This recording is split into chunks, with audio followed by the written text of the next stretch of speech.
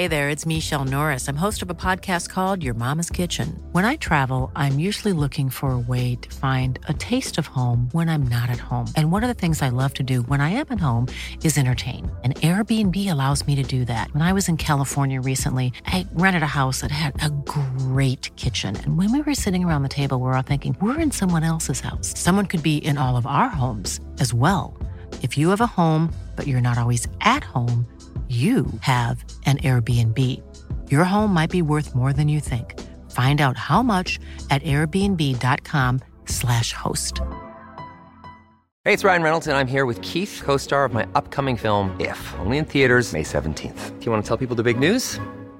All right, I'll do it. Sign up now and you'll get unlimited for $15 a month and 6 months of Paramount Plus Essential Plan on us. MintMobile.com/switch. Upfront payment of $45 equivalent to $15 per month. Unlimited over 40 gigabytes per month. Face lower speeds. Videos at 480p. Active Mint customers by 531.24 get 6 months of Paramount Plus Essential Plan. Auto renews after 6 months. Offer ends May 31st, 2024. Separate Paramount Plus registration required. Terms and conditions apply if rated PG. Burrow is a furniture company known for timeless design and thoughtful construction and free shipping. And that extends to their outdoor collection.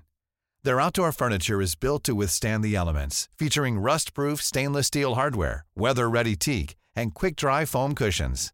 For Memorial Day, get 15% off your Burrow purchase at burrow.com/ACAST and up to 25% off outdoor. That's up to 25% off outdoor furniture at burrow.com/ACAST. Before we start today's episode, I want to offer a content warning. I talk about sexual assault, both in terms of the Dylan Farrow case and in terms of all of our lives. So if you want to skip this episode, we understand. Hi, Vanessa and Casper. My name is Chloe, and I just started my second semester of college. For a lot of reasons, this is not how I thought my freshman year was going to go. Online classes are hard, and self-motivating with depression when your living space is also your working space feels like an insurmountable task most days. That's why I started Buffy the Vampire Slayer in January and let myself get hooked on the show. I knew I shouldn't be streaming from Amazon Prime in this tense moment for worker unionizing, and I knew about Joss Whedon's racism, but I felt that I had earned a moment of engaging with media and its creators uncritically over the course of the pandemic. Plus, Buffy felt like the perfect show for this incredibly stressful moment. It's about coming of age and uniquely teenage struggles, but it's campy and just dated enough, especially in the earlier seasons, that I could put it on and turn off my brain. As the seasons went on, it became an obsession.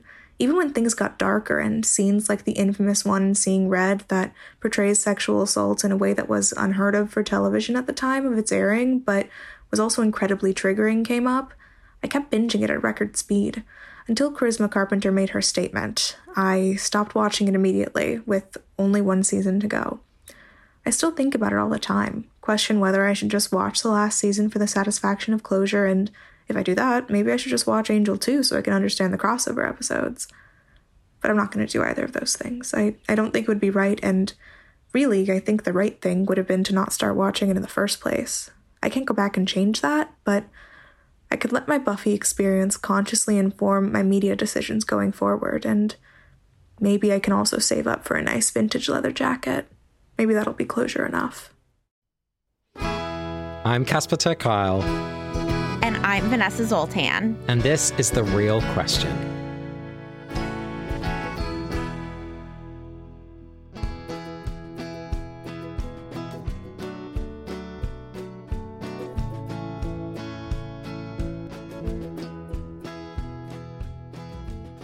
Yes to the leather jacket, Chloe. Absolutely, because then you're starring in your own gosh darned movie set scenario story every day. I love it. I love that for you.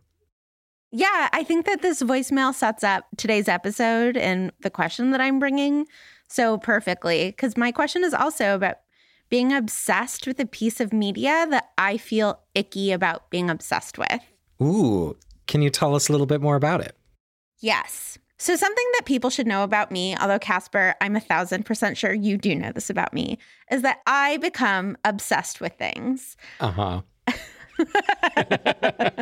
So, I picked a period of time of years in my friendship, Casper. So you and I met in 2013. Mm-hmm. Here are some of the things I have been obsessed with since you and I met. Julie Andrews. Read both of her memoirs. watched all of her movies, listened to recordings of her singing from the 1960s, looked at photos of her in the dress she made herself for the Academy Awards, watched the Carol Burnett special, right? Like full on. Julia Quinn's romance novels. Read all 27 of them in under 3 months. I remember I hardly saw you those 3 months. Like you were just like walking with your nose in the novel or with your headphones on. Yeah. So like sometimes I think that these obsessions are either like obviously benign, or I think that they're like productive forms of self-care. They're joyful. They like speak to a curiosity in me that I think is a good thing. But then sometimes they are really bleak and like quite tragic things. And again, like these are all ones that you've known me through. So I became obsessed with the story of Elizabeth Smart, the young woman who was kidnapped in Utah, or the Chibok girls who were kidnapped by the Boko Haram in 2014. I like became obsessed with that story. And also in 2014, I became obsessed with the story of Dylan Farrow. Dylan Farrow, for those of you who don't know, is the daughter of Mia Farrow. And the obsession started for me during the 2014 Golden Globes, where Woody Allen was given a Lifetime Achievement Honors. And Dylan Farrow, his daughter, wrote an op-ed in the New York Times about a time that he sexually assaulted her when she was 7 years old, which I believe in its entirety. And I knew every single moment on the timeline. Like, I knew that the affair with Soon Yi was exposed to Mia Farrow 4 days before Dylan accused Woody of the assault, and that looked bad in a certain light because X, Y, and Z, right? Like, I was obsessed with following it. Even though I knew how I felt, I knew that I believed Dylan. And I just always have this question about my obsessions, which is there are some that are like so clearly to me at worst annoying, right? Like when I play the Moana soundtrack on repeat when you, Ariana, and I are in the car for 10 days and it's like all I want to listen to. That is annoying, but like that is not unethical. Right. But I'm sitting with this question right now because there's this new documentary out about this case. And I know that if I start watching the documentary, I will become obsessed again. I will go down this rabbit hole all over again. And we know that over the last 10 to 20 years, there's been a big rise in the popularity of true crime as a genre. And we also know that the primary consumers of true crime narratives are women. And there are lots of articles about that and judging the women for their obsession with true crime. And a lot of that critique is completely valid, especially the fact that most of the true crime stories that actually get told are about young, blonde, white, wealthy women, when we know that those are not the most likely victims of violent crime. But also, anytime something that women like to consume is being criticized, I want to be super curious about that and be like, wait, why are women into this? And so my question today is there something virtuous? Is there something good in being obsessed with these true crime stories? And for the sake of this episode, we'll use with my obsession with the Dylan Farrow story specifically. Is there something good about it? Or is it treating people's lives or news like entertainment? Am I just absorbing this the same way I absorbed Julia Quinn romance novels? That's such an interesting way to think about it. Like that actual news stories of people's lives kind of provide entertainment to be dissected and discussed kind of in a gossipy way. It sounds like that's part of what you're not comfortable with is you're involved in someone's life without any sort of relationship to them. Right. And there's a virtue associated with following the news. It means that you can advocate for certain things. It means that you know whether or not your water is potable. It's whether or not the CDC recommends that you can see your parents.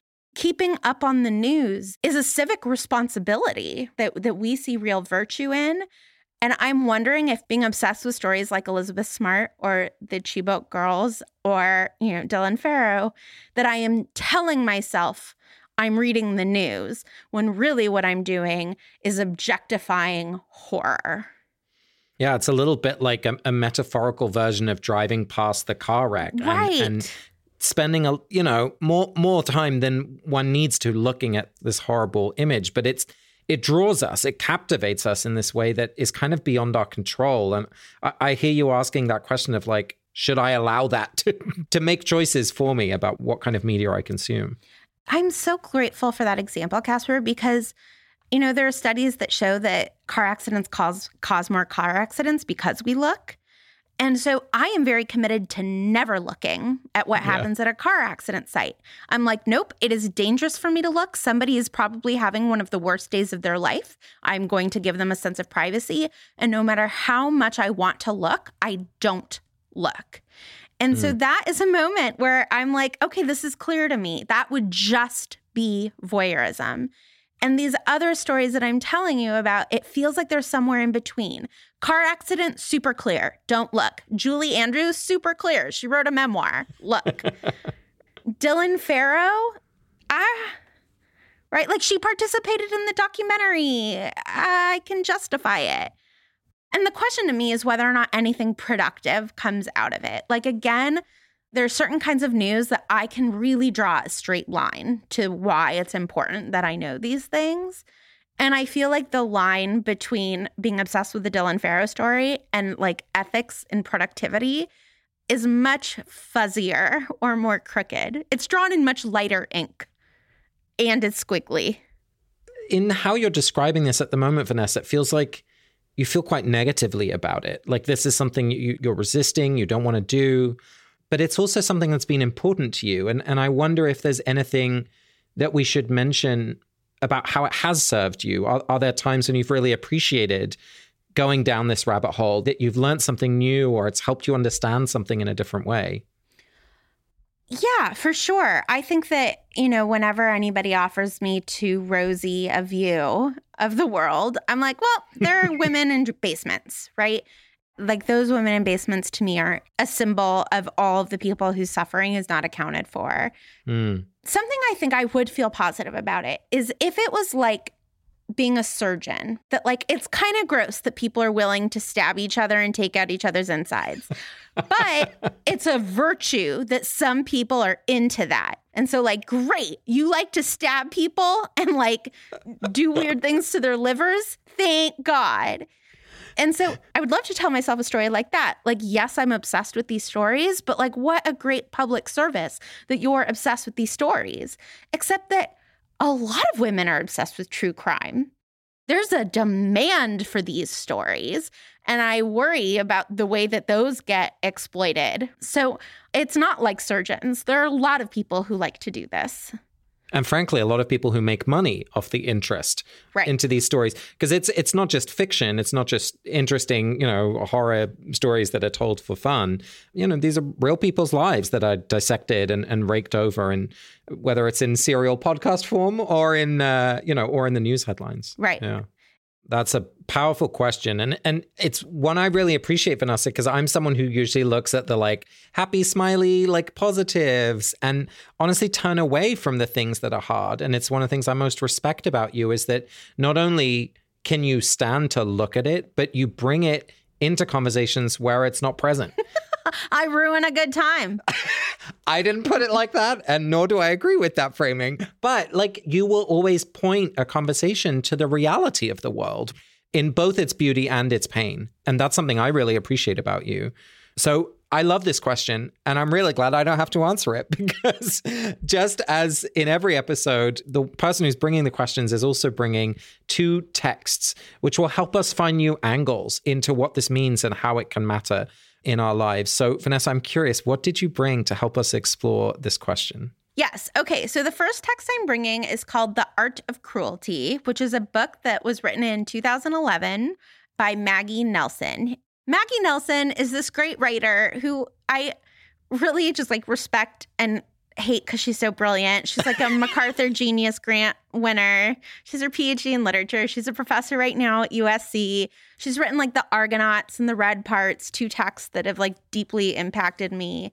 And she's very much someone who is willing to look at difficult things, hence this book, The Art of Cruelty. So I'm looking at one chapter in particular called Great to Watch, in which Nelson walks us through the ethic of watching. And she starts with the story that there's this idea that if execution was made public, it would stop. That if we saw how horrifying execution was, we wouldn't do it anymore. And Nelson is like, that is nonsense. Public executions were a thing. Lynching is a thing. We love looking at horrible things. And then she takes us through reality TV, the show Cops, where we love watching horrible things happen to people, right? Like you said, our noses are drawn to the car accident on the side of the road. And she talks specifically about this website, essentially, called Blue Servo, which is a series of cameras at the border that are quote-unquote high-risk areas at the border where people could be crossing from Mexico into the United States. Wow. And at the time of her writing the chapter, you could just go on this website and watch the border as if you were Border Patrol. And then you could call in and report people if you saw something that you, as a complete untrained civilian, saw that you deem suspicious. Wow. And there is a woman in Rochester, New York, who was interviewed by the New York Times and started watching up to 4 hours a day of Blue Servo. And Nelson says that with Blue Servo, being a spectator is recast as a form of empowerment. And that is exactly what I'm worried I'm doing. I'm like looking at this horrible thing, these horrible incidents of abuse, and recasting it as a form of empowerment. I'm out there telling women stories and I'm looking at the difficult things, right? I judge this woman that she is using as entertainment, ruining other people's lives, but like I am not totally sure where the difference is between me and her. And the quote from Nelson's chapter that I want us to look really closely at is this: knowing the truth does not come with redemption as a guarantee, nor does a feeling of redemption guarantee an end to a cycle of wrongdoing. And specifically, I'm going to change it a little bit so half the sentence works as a sentence, but a feeling of redemption does not guarantee an end to a cycle of wrongdoing. And I brought this quote for a couple of reasons. One is that sometimes people feel as though just watching the news or learning about something difficult counts as their virtuous act. And they feel redeemed, like, look, I did my good deed. And I would argue you did the homework you have to do in order to do your good deed, but that doesn't actually end the cycle of wrongdoing. You've watched a documentary about climate change. You haven't put solar panels on your roof. And so, first of all, I just want to be wary of that within myself. And then my other fear that this sentence wraps up is, let's say I found the smoking gun that everyone has been looking for all these years on the Woody Allen, Dylan Farrow case. Let's say I found footage of the assault because I paid such close attention and I solved it. Let's say that. I would feel redeemed. I would be like, haha, I figured it out. But it wouldn't end the cycle of wrongdoing in the world. No fewer people would be assaulted the next day because I solved this one thing that happened 30 years ago. So that is why I brought this quote. That is what is at risk to me. First of all, I've never even heard of this Blue Servo thing, and that is absolutely just despicable, honestly. I don't even want to talk about it. It's horrific. And I do see the connection that you're making, which is like just knowing more about this, can actually do more damage. Like it certainly doesn't necessarily solve anything. And then turning to the specific quote that you took, that a feeling of redemption does not guarantee an end to the cycle of wrongdoing.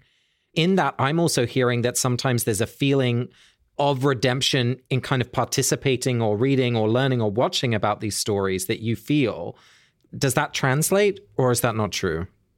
So that's the thing, right? I'm trying to suss out whether that is true. Yeah. Because I think that this is like arguably more okay if I stay in the discomfort of it. Mm-hmm. And I wonder if to some extent that is why I am more obsessed with the Woody Allen Ronan Farrow story than like the Bill Cosby story. The Bill Cosby story, there's 60 women who have come forward and said the same thing every single time. He was found guilty in a court of law. And like, I'm not obsessed with it. It is like a super clear cut case. Whereas the Dylan Farrow story feels more important for me to like get my head around and advocate around, because Diane Keaton stood up at the Golden Globes and talked about what a wonderful man Woody Allen was. And a court of law found Woody Allen innocent. And that's an authentic draw. Like, I am much more drawn to one story over another. And maybe it's because I don't want to feel redemption. I don't want to feel like, well, Bill Cosby's in jail, and so rape is over now. Right. Because, like, that's not how that works, right?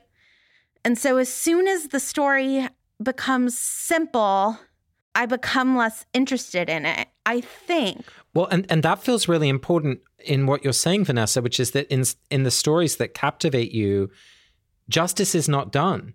I see that kind of tugging at your passion and your attention, because if we stop paying attention, then justice will never be done. That's a really generous way to think about it.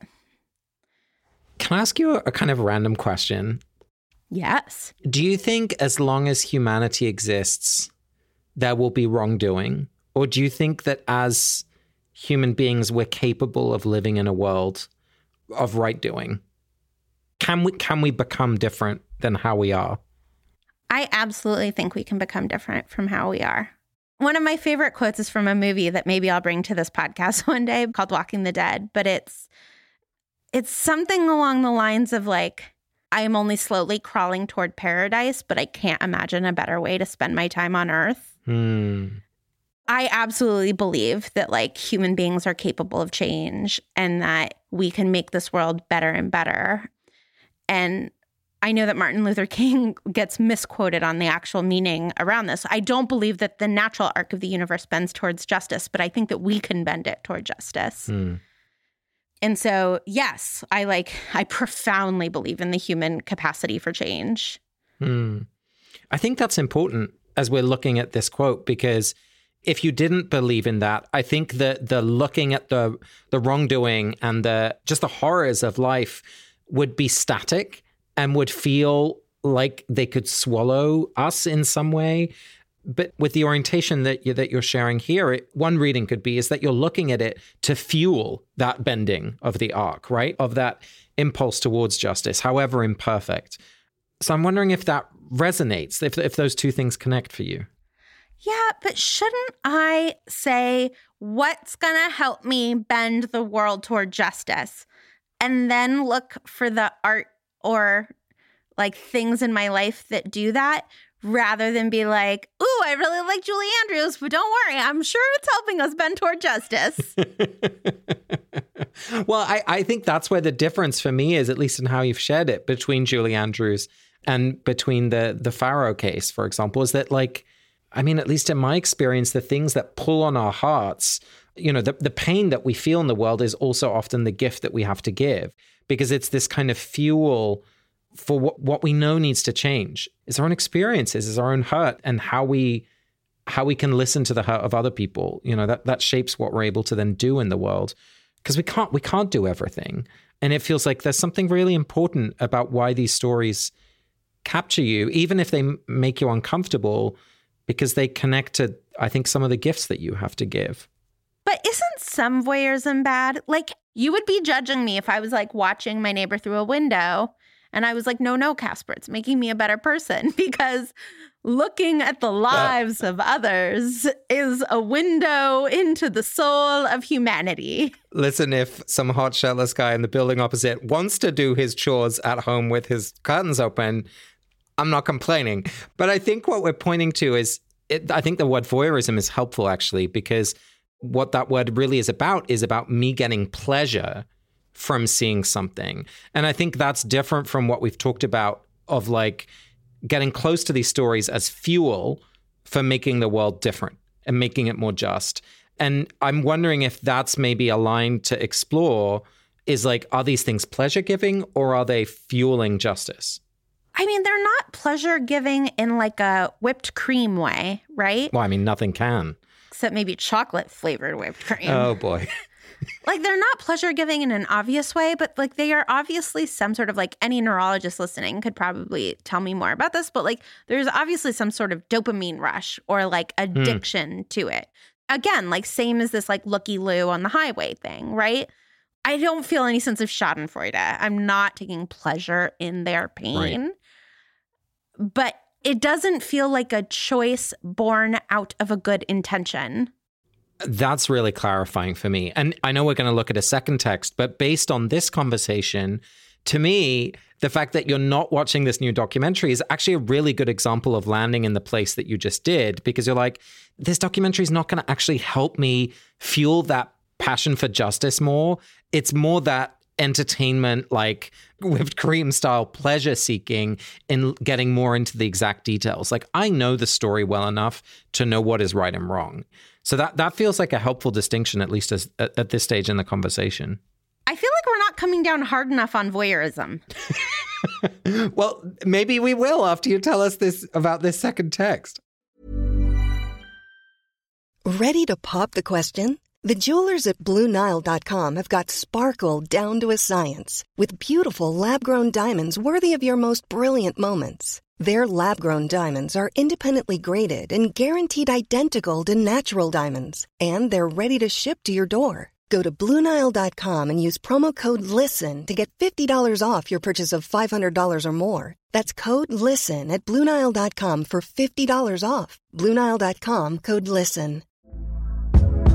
Hey there, it's Michelle Norris. I'm host of a podcast called Your Mama's Kitchen. When I travel, I'm usually looking for a way to find a taste of home when I'm not at home. And one of the things I love to do when I am at home is entertain. And Airbnb allows me to do that. When I was in California recently, I rented a house that had a great kitchen. And when we were sitting around the table, we were all thinking, we're in someone else's house. Someone could be in all of our homes as well.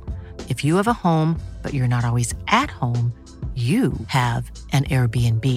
Your home might be worth more than you think. Find out how much at airbnb.com/host.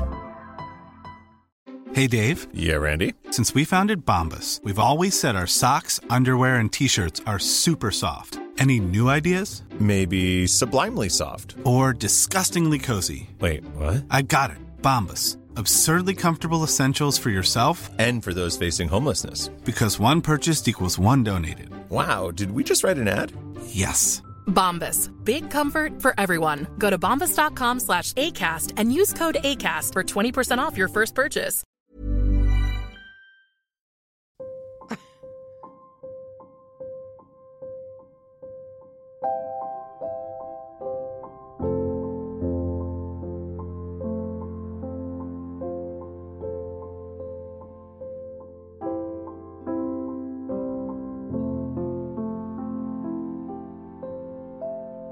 So I am going to tell you about a little show called Veronica Mars. It is a television show starring Kristen Bell that started in 2004. The original run lasted 3 seasons. There has since been a movie and an updated series, et cetera, et cetera. But I'm only going to talk about the first couple episodes of Veronica Mars. So I'm not going to spoil anything for anyone. So Veronica Mars is a pretty quintessential, like, private investigator show, except twist. The private investigator is a high school girl. And the backstory to Veronica is that her best friend Lily has recently been murdered. And her father was the officer on the case. And Veronica's father accused Lily's father of the murder. Oh, no. And in the middle of Veronica's father investigating Lily's father, somebody came forward and confessed. And yet Veronica's father still thought Lily's father did it. And because of that, Veronica's father lost his job, and he and Veronica have become pariahs in the town. Like, he is persona non grata. Why are you accusing this grieving father of murdering his daughter? Right. Like, somebody else confessed. Why are you doing this? And so when he's an outcast, he starts his own private investigative firm, and Veronica becomes his assistant and ends up basically being an even better PI than her dad. But Veronica is understandably obsessed with the death of her best friend, Lily, and doesn't know whether the man who confessed really did it. And even though she has chosen her dad publicly, she's not sure that he was right to continually go after Lily's dad. So throughout the first season of Veronica Mars, she is obsessively researching her best friend's case. And so this clip that we're about to play is just from episode 2 of Veronica Mars. So I'm like not spoiling who did it at all. And it's between Veronica and her father. Dad? Yeah, honey. What made you go after Jake Kane? What makes you ask? Other than that question defines our very existence? I think if I knew more about the case and the evidence... Honey, it's ugly. I want thoughts of Lily's death out of your head. I don't want to pour more into it. I can handle it. So again, the line that I want to look at is what Veronica said in this clip. That question defines our very existence. I think if I knew more about the case and the evidence... ... She doesn't finish it. And that's really what I want to focus on is, right? Like, I think if I knew more about the case and the evidence... And it's so interesting to me. I was watching it for this research and I was like, what, Veronica? Like hoping she would give me the thesis of like, why do we want to know more? And she couldn't finish the sentence. Yeah, I mean, even that first part of the quote, that question defines our very existence.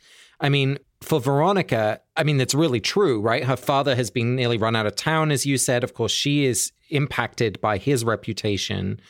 I'm curious if it feels like your life is defined by these cases in some way. That's the question. And like Veronica's life is defined by this case literally. Mm-hmm. And so the question is, like, maybe mine is, because certainly my identity as a woman and like as the CEO of a feminist organization, right? Like, you and I both, but like I lived with students for 8 years and used to teach high school. So like young women's bodies are something that like define my existence. I have 2 stepdaughters, right? Like I worry about women's bodies. But am I choosing for those to define my existence? Veronica didn't have a choice. Mm-hmm. Like her best friend was murdered and her dad was run out of town. This happened to her. Like these cases aren't happening to me. I'm opting into them. So it might define my existence because I've chosen for them to, but is this really what I want to define my existence? Yeah, I'm really struck by that difference that you're pointing us to, the way in which this is happening to Veronica and her life, and that you are choosing to some extent to read and to learn about these cases, even though they're at some distance.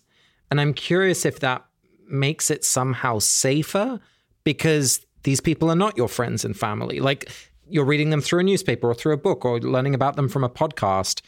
Is it important to have that bit of distance in order to look closely at it? Because sometimes the things that are very closest to us, it's even harder to look at them with that same attention and longevity because it's so much more painful. I don't think so, right? Because I have a lot of friends who have been sexually assaulted, and I've had a lot of students come to me after assaults, and I feel no voyeuristic instinct there. I don't want more information, but I don't shy away from the information. And part of that, I think, is my training, right? Like I was a mandated reporter for a period of time in certain settings. So like I've literally been trained also as a chaplain how to like receive that information. Yeah.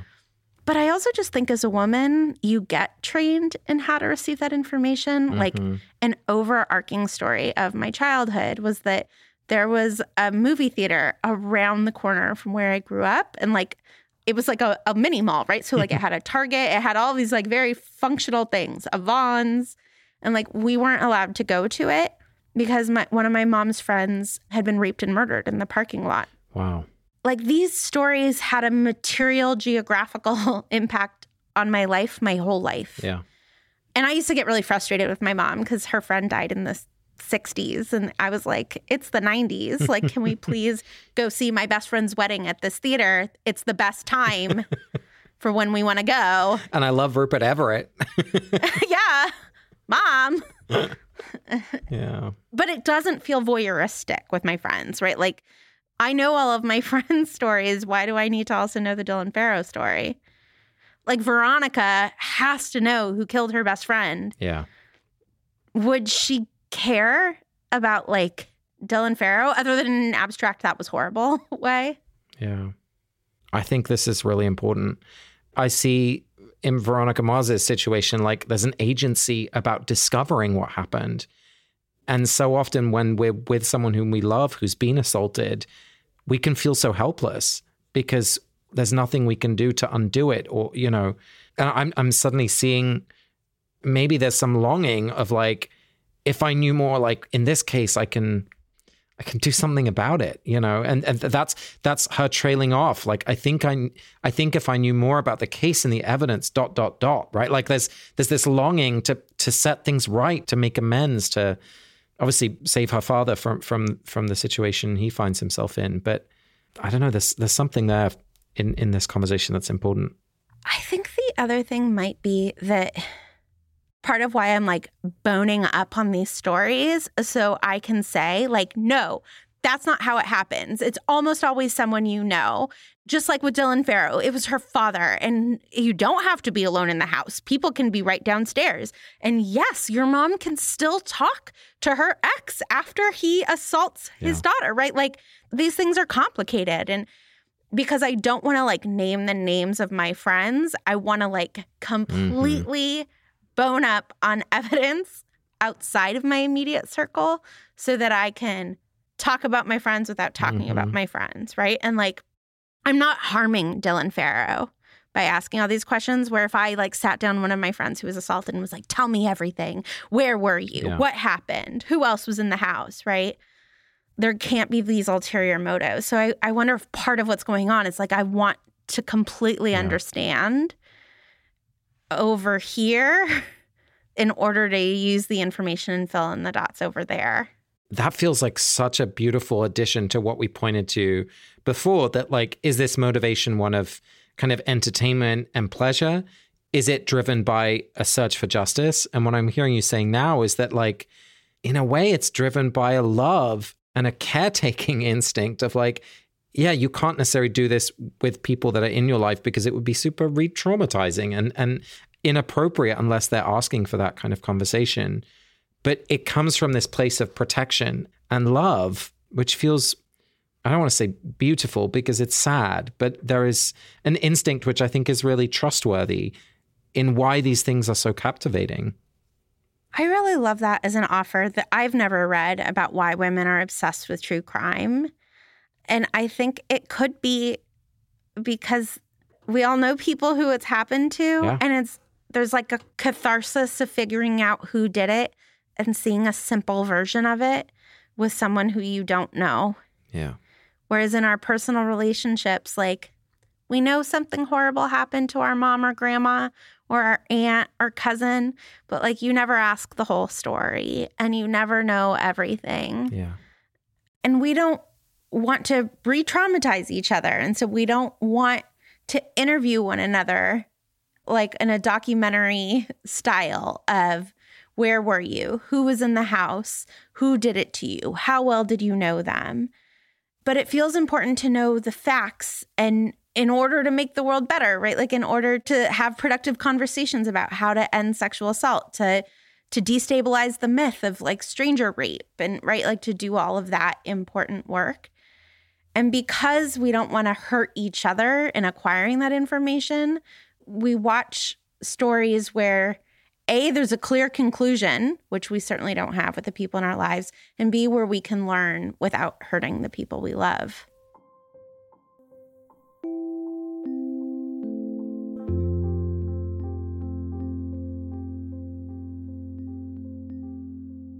So, Vanessa, inspired by this tradition of Florilegia, bringing two snippets of text together to form a new whole in which we might find new meaning or insight, I want to invite you to read the two quotes just back to back and see if there's something new that emerges to help us with this question.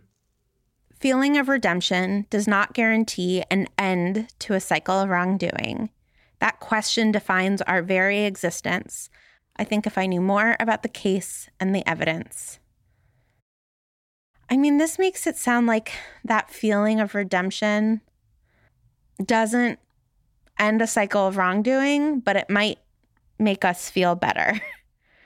And is feeling better what we want to define our existence? Right? Like, I think this is maybe where I'm ending. Like, this makes me feel better, but it doesn't actually end the cycle of wrongdoing. Yeah. Yeah. I'm curious, when do you notice yourself turning to these stories? Because that might help us understand that as well. Oh, that's interesting.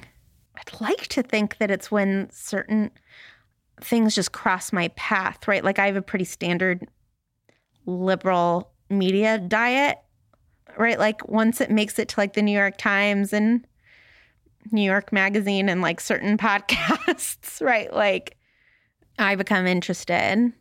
I'm not investigating the history of laws on sexual assault. Like, the media is telling me what to find interesting. How do you feel about that? I mean, I definitely reject certain stories, or like will learn just enough to know that I don't want to learn more, right? Like, I feel like that Michael Jackson documentary came out a few years ago. I did not watch that documentary. I don't judge anybody who did, but really what happened was I was tempted to watch it at the gym, right? It was like on my watch list on HBO, like on my tablet. And I was like, oh, this is on my watch list. And then I was like, no, this is not entertainment. Like, and so I just decided not to watch it. Yeah. And so I feel mixed no matter what I do about that, like, media that's being served up to me, right? Like, sometimes I'm like, thank you, Vanity Fair, for giving me the first interview with Soon Yi. I've been waiting for this for 20 years. And I'm going to read every last word. And other times I'm like, no, media diet, right? Like, I was going to eat you at the wrong time. And I don't think, even though I could justify this as bearing witness to something that people want me to bear witness to, it doesn't feel right to me right now. So I'm not going to. I think you just said something really important.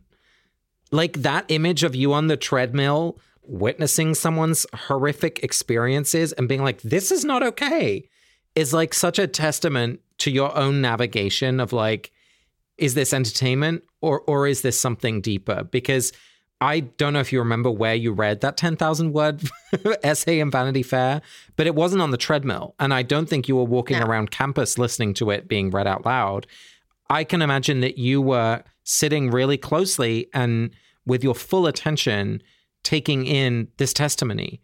And so I feel like there's something about the quality of how you are showing up when you're listening or reading about this that actually points us directly to this difference that we've been navigating of like, is this entertainment or is this actually cultivating something important about justice and love? I think it's really a key difference. Yeah, so I get obsessed with Julia Quinn and I get obsessed with Ronan Farrow. But yes, I think you're right that I get obsessed with them differently. I like listen to every Julia Quinn novel even when I do the dishes, whereas I don't have the documentary on in the background while I'm doing the dishes. And it's not just that you listen to them differently, like we should listen to them differently. That's what I'm hearing and what you're saying is that there's a quality of honoring and respecting someone's witness and their testimony by us just like sitting down and paying attention versus like, oh, I'm also doing the hoovering. You know, that's what I do when I'm listening to like a football podcast. Right. I love that because I think because I become so obsessive, I only have time for one obsession at a time. But that doesn't mean that all of my obsessions are of the same type, right? Like they are taking up the same leisure space of time, but that doesn't mean that they are the same. I mean, part of me wonders if there's even something in the ellipses of the Veronica Mars quote in here, because if we're doing the dishes or whatever else at the same time, there isn't space for that silence at the end of that quote that you gave us. And when we're sitting there, when we're listening, that's when there is space for that unknown, that wondering, that pain and sadness that might not always have words. That's so interesting that you're saying that, because one of the things that Maggie Nelson also wants us to do is to embrace more silence in the face of the like miasma of media that gets thrown at us, right? She also, one of her answers is silence. I'm curious, Vanessa, now that we've looked at these two quotes together, is there something that you feel more clear about, or something that you maybe want to do differently about this question that you brought us about how to engage these kind of obsessions that come now and then? I mean, I'm definitely thinking that my instincts of like, let's treat these two obsessions differently need to be honed more. Like, I think my instincts are right, because I think you're right. Like, I read these articles at my computer, like no music playing, but like there isn't any intention set around that. I just want to set a little bit more intention around when I am engaging in these stories. You know, this is sort of embarrassing because I'm an atheist, but whenever I pass a car wreck, it's so interesting that you brought this up, I say a prayer instead of looking. And I in part say a prayer in order to distract myself from looking. And so I'll just say what I hope for that, for what's happened, right? Because like you sort of see out of the corner of your eye. So I'll say something like, I hope that the paramedics are able to do everything that they can to help these people, right? And if someone is in the car with me, I will say it out loud to them. I will be like, well, hopefully the paramedics are going to be able to get them somewhere really quickly, or hopefully that'll be moved to the shoulder of the road really quickly so that they're safer. And like, I will express that out loud. And so I'm wondering if I want to just like start doing that when I'm reading these articles or watching these documentaries, of like saying a hope out loud or writing down a hope. And if I can't come up with a hope, not read it. If it's not like, I hope that this documentary shows me new information about X, Y, and Z, right? Like that I'm like, okay, there's nothing specific. This was just going to be entertainment, and decide not to watch or read or listen. I think that's beautiful. And I love especially when the hope is for the person about whom it is. I think that's, we're shifting the lens to what you're hoping for them rather than the entertainment or whatever thing that could be felt if it was just aimed at you. That's beautiful, Vanessa. Well, thank you, Casper. Thank you, Vanessa. And thank you for this really beautiful and important question. I think it's definitely, you're leaving me with things to think about in terms of like how I read and how I engage stories that are of interest to me. And I really love that kind of intentionality that you'll be bringing to these questions in the future. Thank you for sharing with us.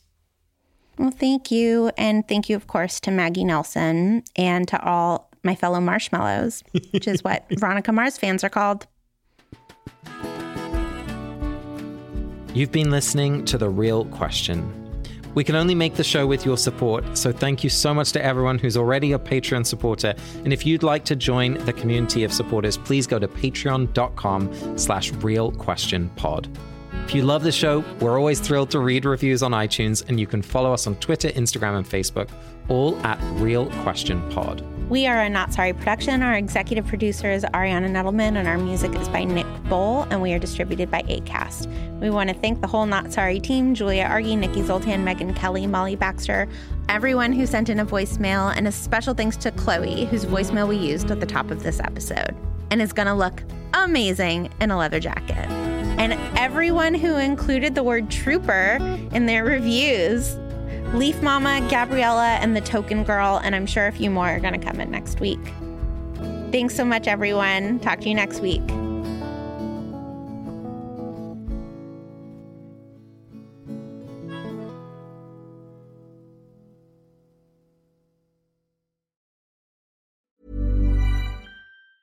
Planning for your next trip?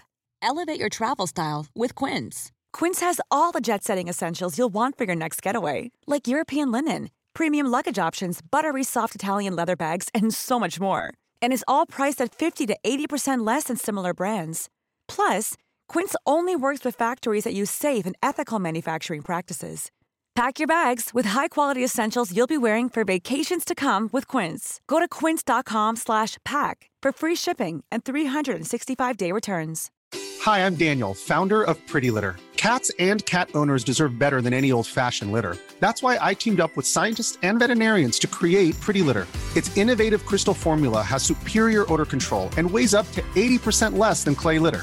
Pretty Litter even monitors health by changing colors to help detect early signs of potential illness. It's the world's smartest kitty litter.